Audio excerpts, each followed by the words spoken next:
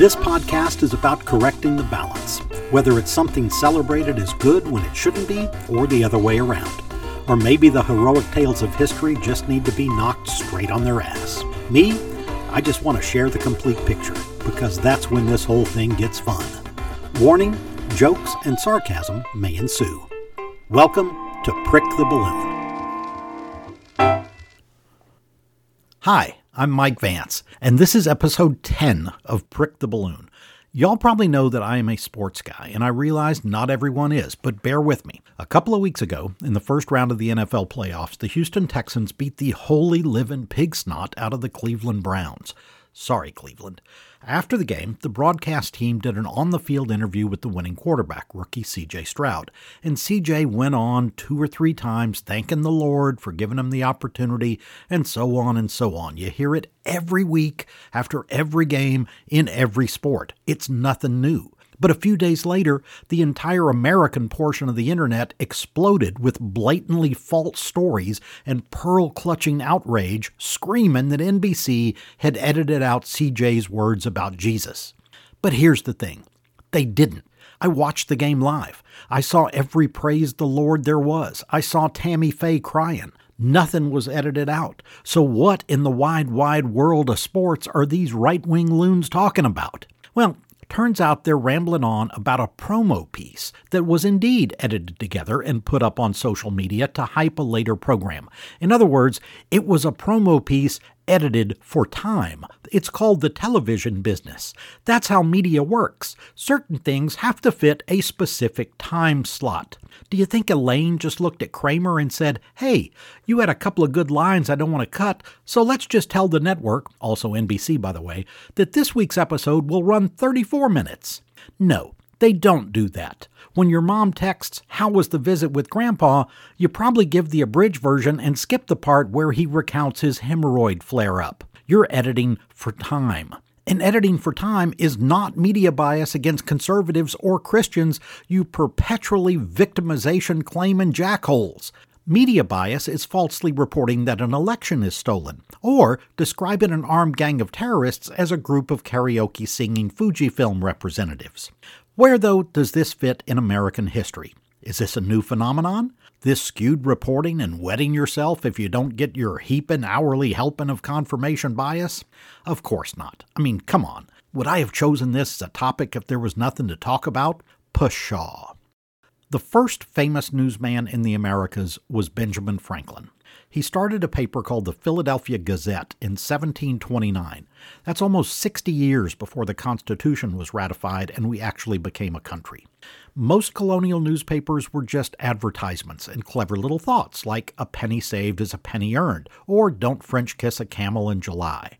But as the trouble that led to the revolution started heating up, Franklin and some of the others recognized the power of the press.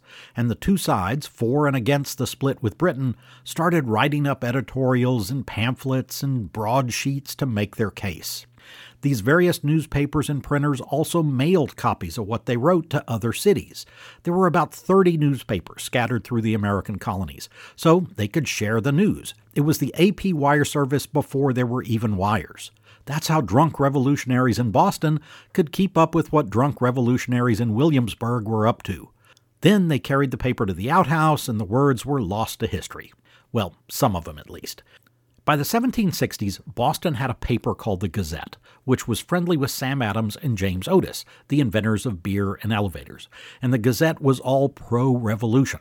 And then this Scots dude shows up and started the Boston Chronicle, and he started promoting King George and bad-mouthing the rebels and saying their mother was a hamster and their father smelt of elderberries, that sort of thing.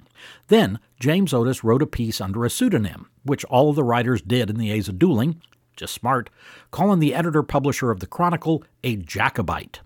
I know, ooh, Jacobite. But in the late 1760s, that was akin to calling someone a traitor to the king and or saying that he slept with a goat named Barry. Take your pick. So, the Chronicle guy bust into the Gazette offices demanding to know who had called him a Jacobite.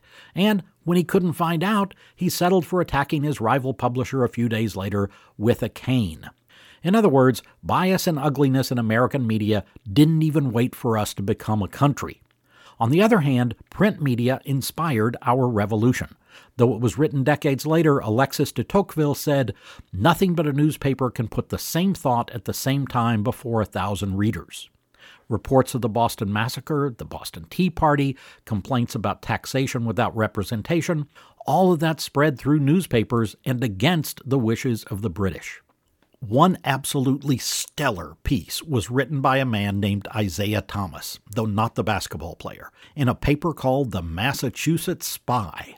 And this account got sent all across the colonies, and it rallied people to fight. And not surprisingly, when you hear this completely over-the-top rabble-rousing, quote, "Americans," with the exclamation point, "forever bear in mind the Battle of Lexington, where British troops, unmolested and unprovoked, wantonly and in a most inhuman manner, fired upon and killed a number of our countrymen, then robbed them of their provisions, ransacked, plundered, and burnt their houses, nor could the tears of defenseless women, some of whom were in the pains of childbirth, the cries of helpless babies, nor the prayers of old age, confined to beds of sickness, appease their thirst for blood, or divert them from the design of murder and robbery." End quote.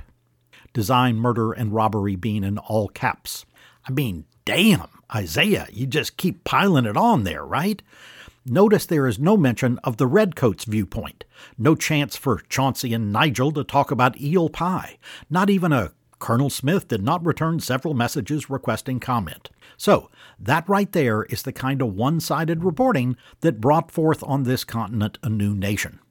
In my opinion, the first 20 or 30 years of the United States were the snarkiest and most fun period of media bias and bickering that we ever had. William Cobbett was this British guy who came to America to take part in this great new republic, only to find out that he absolutely hated the place. He hated people, and he especially hated the notion of equality.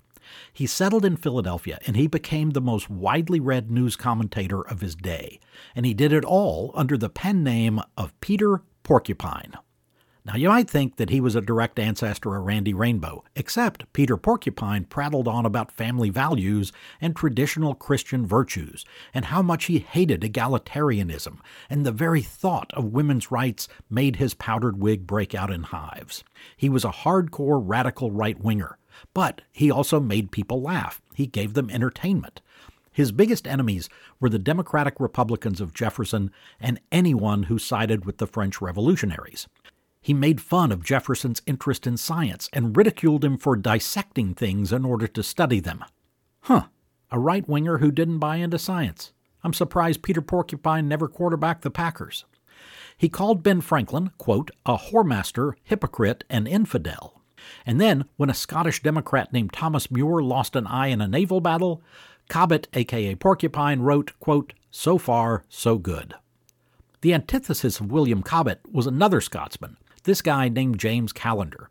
His reputation ended up being lower than the proverbial snake's belly in Death Valley, but he started out as this crusading pamphleteer in Edinburgh, and like Cobbett, he dealt in satire and personal attacks. He railed against the British crown, and he wanted to take a hunk out of the wealthy and powerful. Ultimately, Callender had to flee Britain to avoid prosecution. When he moved to the United States, one of the first things he went on about was the monarchist leanings of Washington, Adams, and Hamilton, who Callender satirically claimed wanted to start granting titled positions and hereditary seats in the U.S. Senate. He made a living by ghostwriting and writing for hire, but in 1796, Callender broke the story that Alexander Hamilton was involved in corrupt hijinks with the husband of Maria Reynolds, a woman he had been making the delectable beast with two backs with for quite some time. Yep, Callender spilled the beans on Hamilton's longtime affair. And that's when Jefferson, in his best Montgomery Burns voice, said, "Callender, I like the cut of your jib." So, Jefferson hired Callender to write some dirt on John Adams. At the same time, our old pal Peter Porcupine exposed Callender as the author of some of these slanderous writings, and Callender had to flee for his life, and he traveled from Philadelphia to Virginia on foot. If that's not enough, after he raked Adams over the coals by accusing him of all manner of corruption, Adams threw Callender in jail for violating the Alien and Sedition Acts that Adams had dreamed up to silence anyone who said anything bad about him. Callender's trial was presided over by a Supreme Court justice who was later impeached. Oh, a boy can only dream. The dude gives Callender the longest sentence of any of the journalists that Adams went after, and Callender is finally set free on Adams' very last day in office. Jefferson takes over as president, issues Callender with a pardon, but when Callender asked Jefferson to appoint him to a federal job, Jefferson said, well, no, that would be a betrayal of public trust. So Callender, in his wee little Scots voice, burrs out something about up your jacksy and starts writing nasty things about Jefferson. And it was Callender, the one-time voice for democracy, who broke the story of Jefferson's little pokey-pokey thing going on at Monticello. These are Callender's words from 1802 about the sitting president. Quote, "It is well known that the man, whom it delighteth the people to honor, keeps and for many years has kept as his concubine one of his slaves. Her name is Sally. The name of her eldest son is Tom. His features are said to bear a striking though sable resemblance to those of the president himself. The boy is 10 or 12 years of age." End quote. After that news cycle was up, Callender wrote that Jefferson had once tried to score with a married neighbor decades earlier. By then, Callender had thoroughly pissed off both sides of the political spectrum. And who knows where it might have led, except that Callender got head-bangingly blootered one night about a year later and drowned in 3 feet of water in the James River in Richmond. Everyone in power wanted their own platform, and all of this so far might sound vaguely familiar, right? Alexander Hamilton started the New York Post because he just couldn't believe that Jefferson won the election of 1800. Once he was done throwing ketchup and Big Macs against the drawing room wall, after he'd sent a perfume note to his lawyer with the dyed hair and asked the guy to set up high tea at the Four Seasons whale oil warehouse, Hamilton called on his best buddies to start a conservative newspaper to make our case where other people can't stop us from spewing lies. They originally wanted to call the paper Truth Social, but they settled for New York Post. I'm telling you, everybody was doing it. John Quincy Adams and Andrew Jackson, major enemies of one another, each were direct financial sponsors of newspapers. Newspapers very openly identified themselves as Democratic papers or Whig papers. It's Fox News, I'm telling you. You knew exactly what you were going to get. There was no pretense or laughable fair and balanced bullshit. This was in your face. Van Buren's farts smell like roses, and Tippecanoe sucks donkeys. It was very simple for the simple-minded. Think Roger Ailes, but in a gartered stocking and a ball gag. By the 1840s, partisan papers outsold the nonpartisan ones. And there were abolitionist papers and pro-slavery papers. There were more than a dozen abolitionist newspapers like the Liberator, the Emancipator, the National Anti-Slavery Standard. Actually, the first abolitionist paper in the U.S. dated all the way back to 1819, and it started in Tennessee. Most of the papers were run by whites, but not all. Most famously, Frederick Douglass had his newspaper called the North Star, referring to escaped slaves using the star to guide them to freedom. Obviously, these were kind of one-trick ponies, so in that sense, they were the ultimate in showing news bias. A typical issue of William Lloyd Garrison's Liberator, for example, might transcribe an important anti-slavery speech word for ever-loving word. There'd be meeting schedules, a poem or two, and reports of people being tried under the Fugitive Slave Act for helping runaways.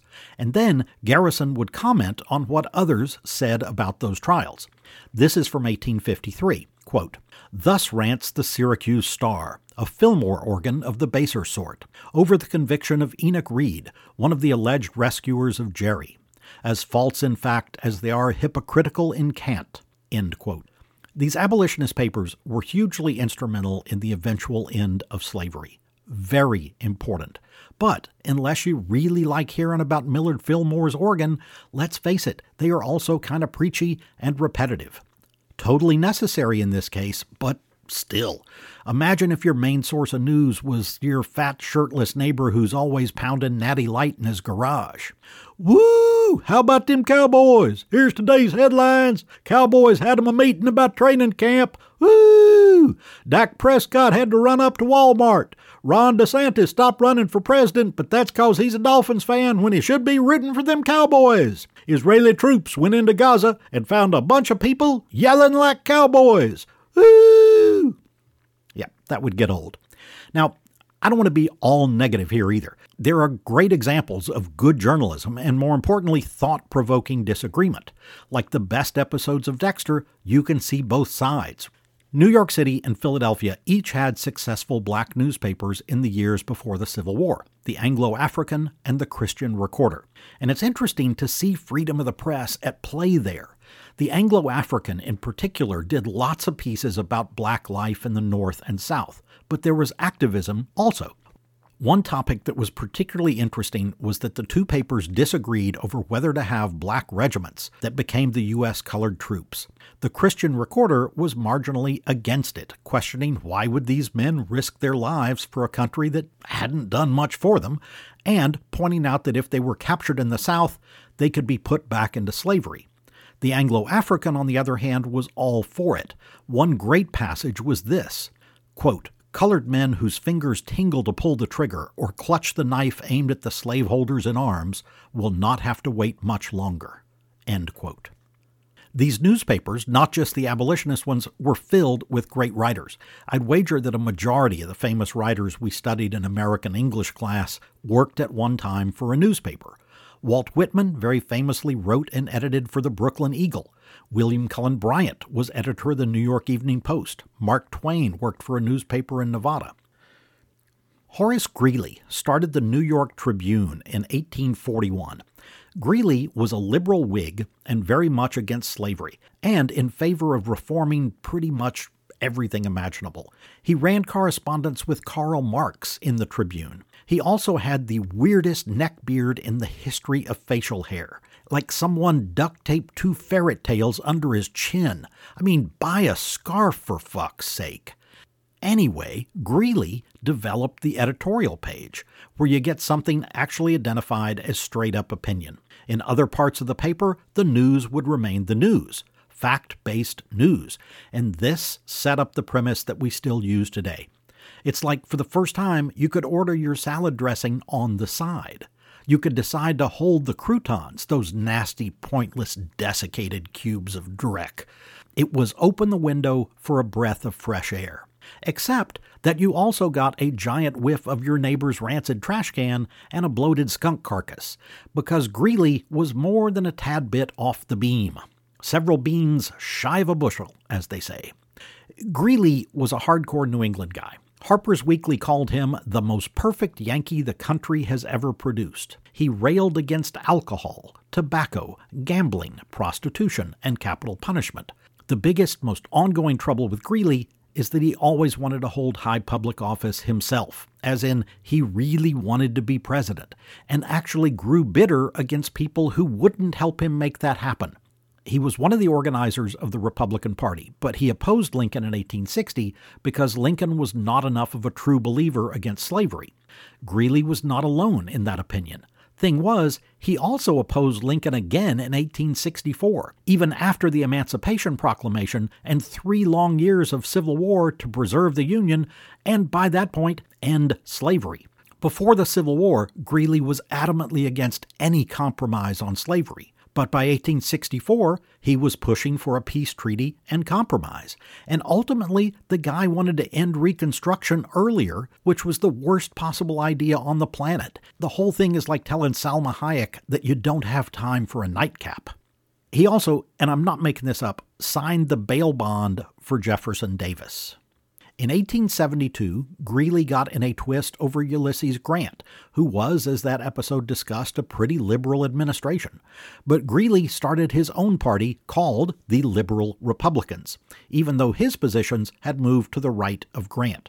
And this was another one of those mind-blowing, weird-ass elections, because the Southern Democrats, the defeated Confederates, are so keen on getting rid of Grant that they decide not to nominate their own guy, but rather to back Horace Greeley, who had been the biggest antagonist and thorn in their ass for the past 30 years. So imagine if Rachel Maddow totally loses her shit one night and says, "I must be your queen," and Republicans go, who are we kidding? There's no way we win with this clown-faced criminal and con man, so we're all going to vote for Rachel Maddow because we hate Biden that much. And that, my friends, special deal real leather, is why major journalists probably shouldn't run for office. But Greeley and the New York Trib gave us separation of opinion and fact for the first time. The thing is that lots of other newspapers didn't follow that. Even the ones that did, like the Tribune, were still trying to influence public opinion, of course. Also, don't think for a second that the editorials on the opinion page were the kind of reasoned and measured things that come out in your newspaper nowadays. They were full-on screaming Emily Latella rants, just without the never mind. You want to talk immigration, for example? Let's look at what the partisan harpies were shrieking about the Chinese, when other parts of the country were talking about bringing in new railroad workers from the West. The Galveston News, with the largest circulation in Texas, saw Chinese as, quote, the best, cheapest, and most reliable labor ever known, end quote. Their underlying motivation for this opinion was that bringing in the Chinese would force the freedmen to lower the asking price for their labor. So this was not all mutual admiration, and nobody was getting invited over for tea and scones. At the other end of the spectrum, though, the Dallas Herald's racist rhetoric was just flat beyond the pale. They called the Chinese, quote, miserable yellow imbecile dwarves, end quote. So that's what you were getting with opinion pieces in the 1870s. A few episodes ago, I talked about the Spanish-American War being drummed up by news reporting and exaggeration. And I didn't go into a lot of details about the two papers, Joseph Pulitzer in his New York World and William Randolph Hearst with his New York Journal. Hearst, by the way, was all eat up with that I should be king affliction. It followed him for decades, that self-serving bastard. What I didn't talk about was that there was a positive side to those two papers, and others that tried to imitate them, or at least a somewhat non-negative side. For one, they kind of created big screaming banner headlines and juicy modern sensationalism. It was all about the competition between those two papers. If there had been such a thing as clickbait in the 1890s, Hearst and Pulitzer would have been the pioneers.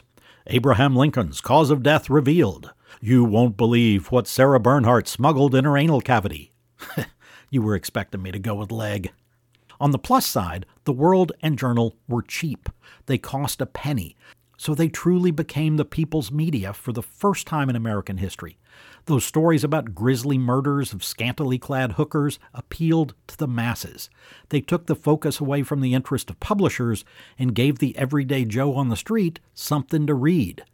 We can't help it if Joe has no fucking taste whatsoever, at least he was reading. And in between leering over corset ads, he might actually learn something. Occasionally, editorials brought real consequences.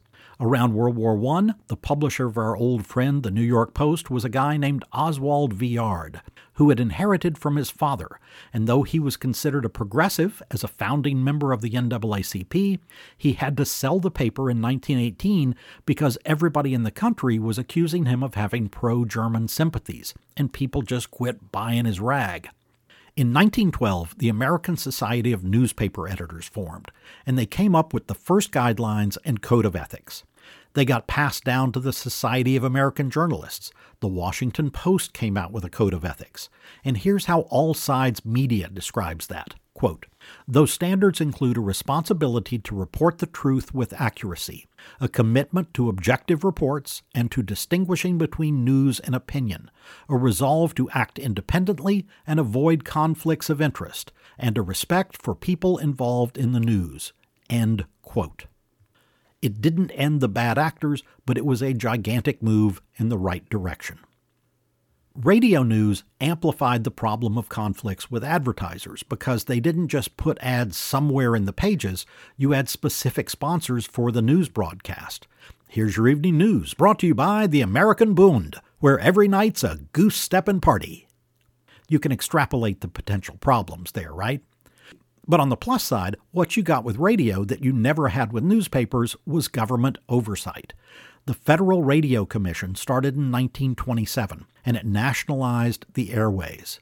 Since they are so finite in scope, they were declared public property.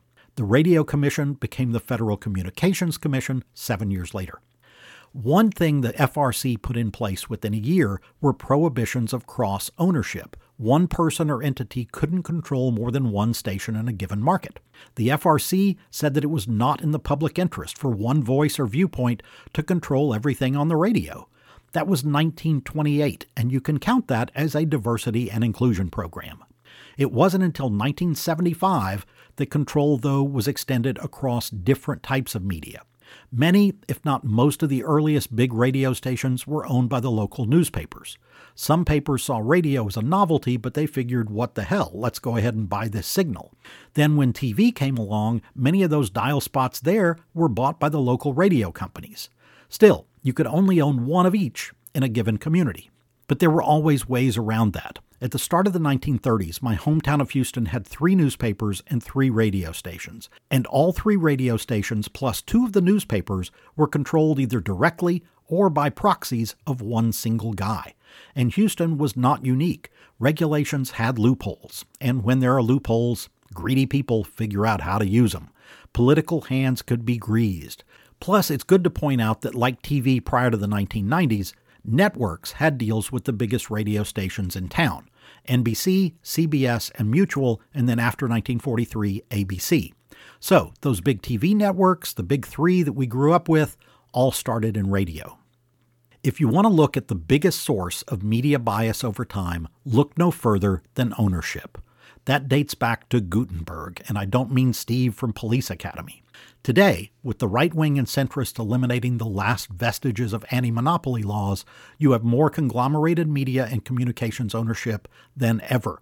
It is scary and evil, and we all lose. Just a couple of examples. Disney also owns ABC and ESPN, National Geographic, History Channel, A&E, Lucasfilms, Marvel, and 20th Century Studios.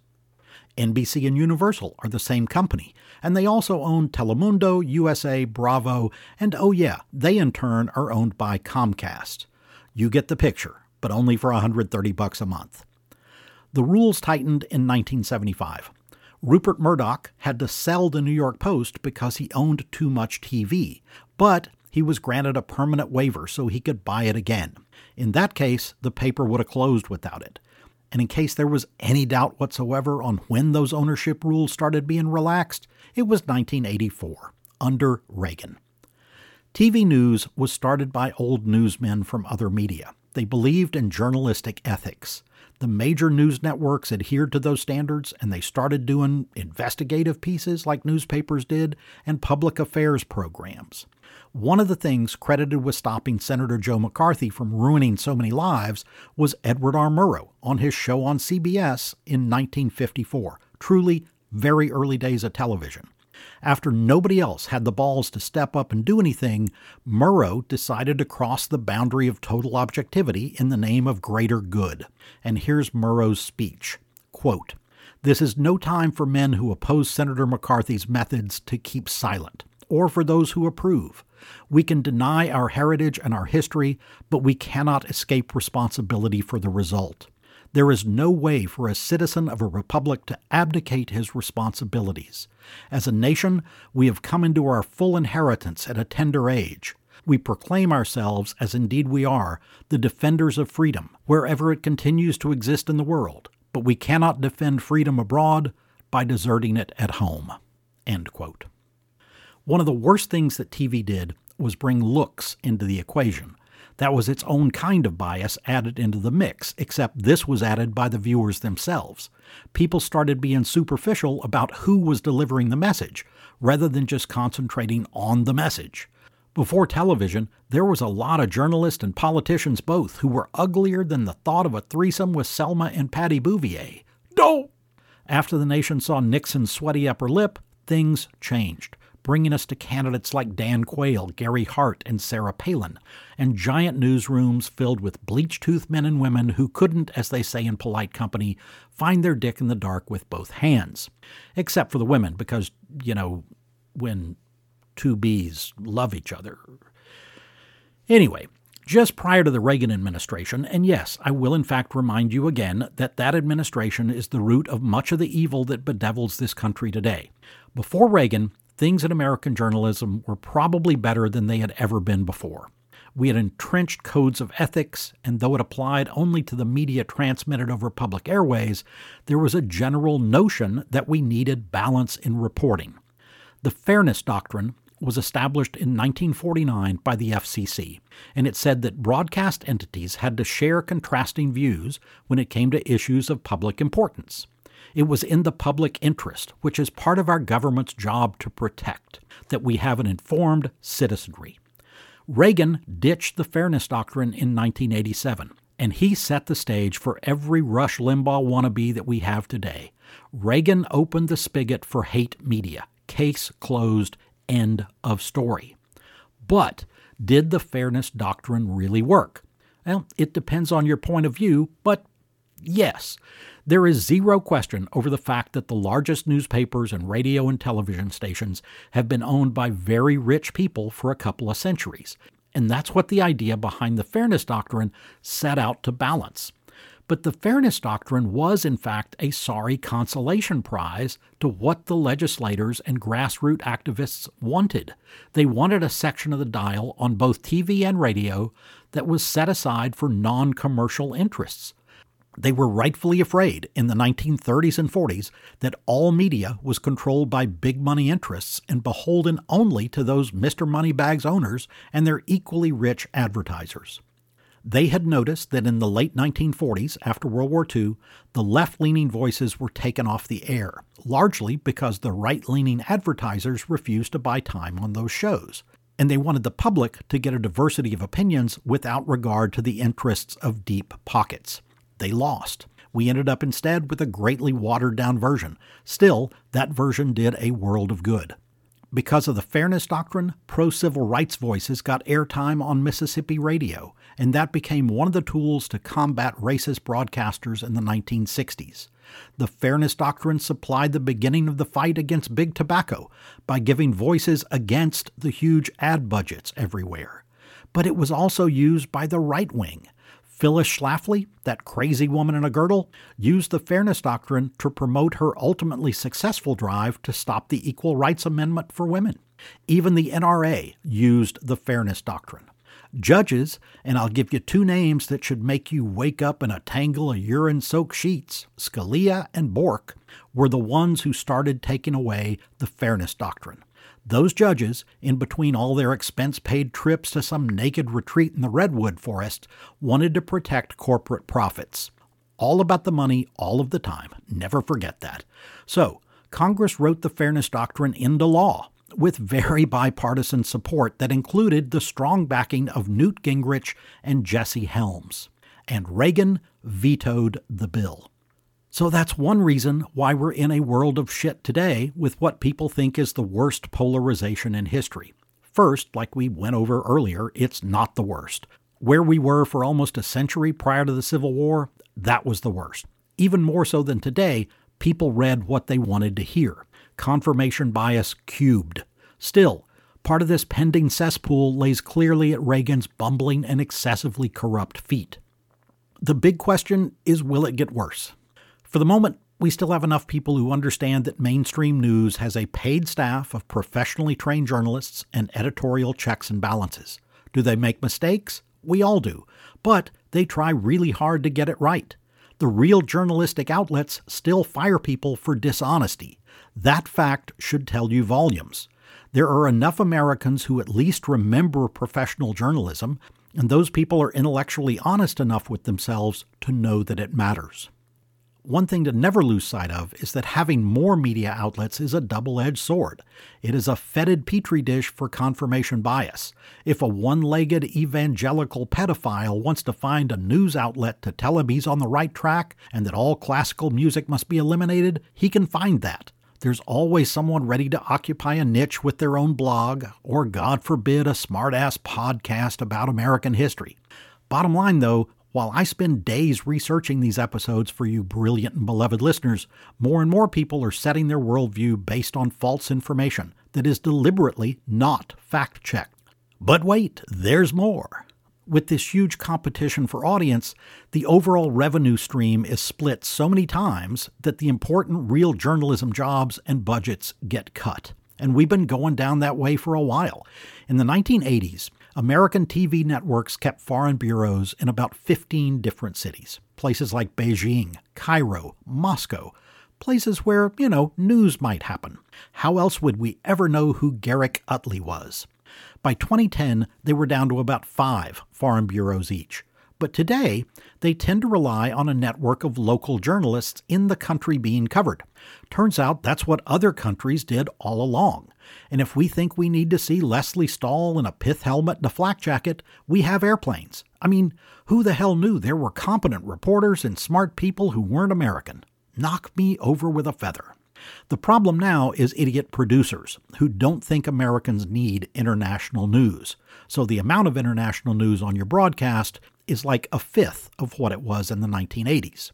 Newspapers have it even worse, and it's the small towns that feel it the most.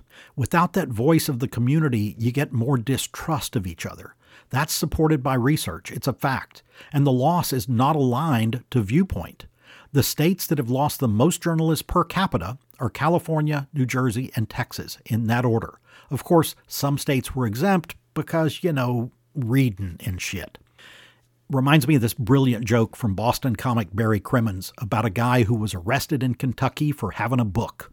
He got off on a technicality. No one could prove it was a book.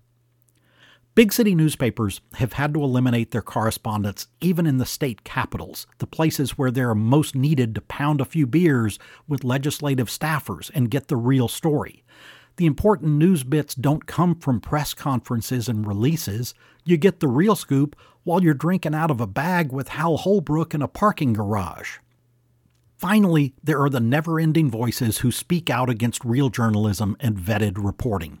Those voices are amplified because the fierce competition for advertising dollars has come down to this insanity of counting clicks. And if the orange goon picking lint out of his giant ass keeps getting clicks, that means free publicity for the voices of unreason. It is my opinion that we need to, in even and reasonable tones, speak out against those voices. When your MAGA uncle starts raving about lamestream media at Thanksgiving, shoot him the facts about how a big-time newsroom operates. Sure, he may fling gravy at you like a poo-throwing monkey, but keep dropping the word ethics. That eventually shuts him up. Play recordings of Robert Reich on very low volume while they sleep. Duct tape them to a recliner and play Spotlight and All the President's Men on an endless loop. There are things you can do. Journalistic ethics and true investigative journalism mean something. Ethics are still important in newsrooms and everywhere else. They are still followed at American newspapers and most of the television networks. When there are obvious breaches of the public trust, it almost always traces back not to a journalist, but to a good-hair talk show host or sad little gray accountants. Up until the Reagan years and the thought process of me and my profits strolling down the avenue, the news operations of a TV network were a responsibility, not a profit center. I'm all for making cashola, but the better people on the planet also know that not every single thing needs to make you money. Who still does investigative journalism that keeps us on the right track? And I'm not talking just political stories. I'm talking about who's keeping an eye on judges lining their pockets to send kids to private prison. Or who's making sure the Public Works Department isn't charging $30,000 water bills to the owner of a vacant lot. Dozens of long-time established newspapers still do that, and some smaller ones too. Read the list of Pulitzer Prize winners for investigative news, and you'll see not only the papers you'd expect to see, but the occasional Charleston, West Virginia Gazette-Mail, the Sarasota Herald Tribune, and even the Pecos Independent and Enterprise. Read the citations for each winner. Take the time. Read about the stories they broke. It is truly inspiring. There are also a great number of reputable investigative blogs and websites. Many are nonprofits. Some are for-profit. Some of them are really good, and I'm talking about operations that play by the right rules. There are even places that do combined articles with the participation of right-leaning, left-leaning, and centrist journalists. ProPublica is good, but there are dozens, national and on the state level. There is good stuff out there, and again, I'm not just talking politics. I'm talking fraud in the medical industry and jailing people for being mentally ill. Important stories. One of the websites had a great line about being nonpartisan, but also not doing false equivalency. In other words, sometimes there are not good people on both sides. But not everyone who should be doing real reporting is anymore. Rolling Stone, which does employ investigative journalists, reported at the end of May 2023 that Fox News closed its investigative department, citing cost studies following the Dominion voting system's court case loss. It, of course, kept people on the air who pushed the lies that cost them the $787 million in the first place. But what do you expect from Fox News? Thomas Jefferson didn't always practice what he preached. But he said lots of things that hold up today, and perhaps none more than this. Our liberty depends on freedom of the press, and that cannot be limited without being lost. That means it needs defending against politicians who would minimize it, and against spittle-dripping morons who loudly denigrate real news-gathering operations who operate every single day under a code of ethics. We have to stand up to them with the truth. History doesn't always come with an action item, but this episode does. Please subscribe to a newspaper today. Better yet, subscribe to two. Get your local one plus the New York Times or Washington Post. I identify those because their coverage truly is national in scope. Please don't forget that little small-town newspaper that keeps people informed.